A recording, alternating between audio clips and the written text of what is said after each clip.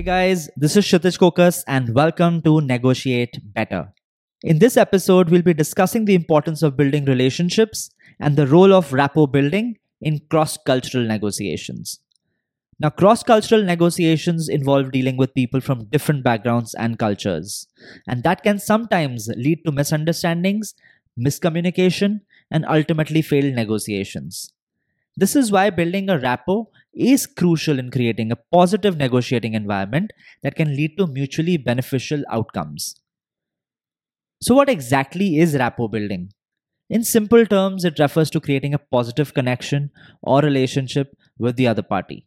It involves showing empathy, active listening, and understanding of their perspective. When it comes to cross cultural negotiations, it is important to be aware of cultural differences, accept them, expect them, and respect them. I'll repeat it: accept them, expect them, and respect them. Different cultures have different communication styles, values, and norms.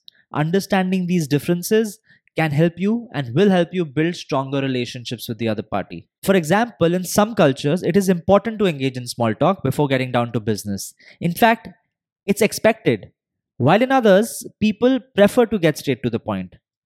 In some cultures, it's considered rude to make direct eye contact, while in others, it is seen as a sign of respect. So be aware of these cultural differences and adapt your communication style accordingly. It will really help you establish trust and build a stronger relationship with the other party. Another important aspect, especially when it comes to cross cultural negotiations, is non-verbal communication.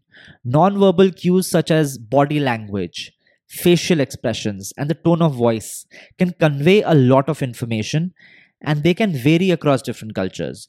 For instance, a smile can mean different things in different cultures. In some cultures, it's a sign of friendliness and warmth, while in others, it can indicate embarrassment or discomfort.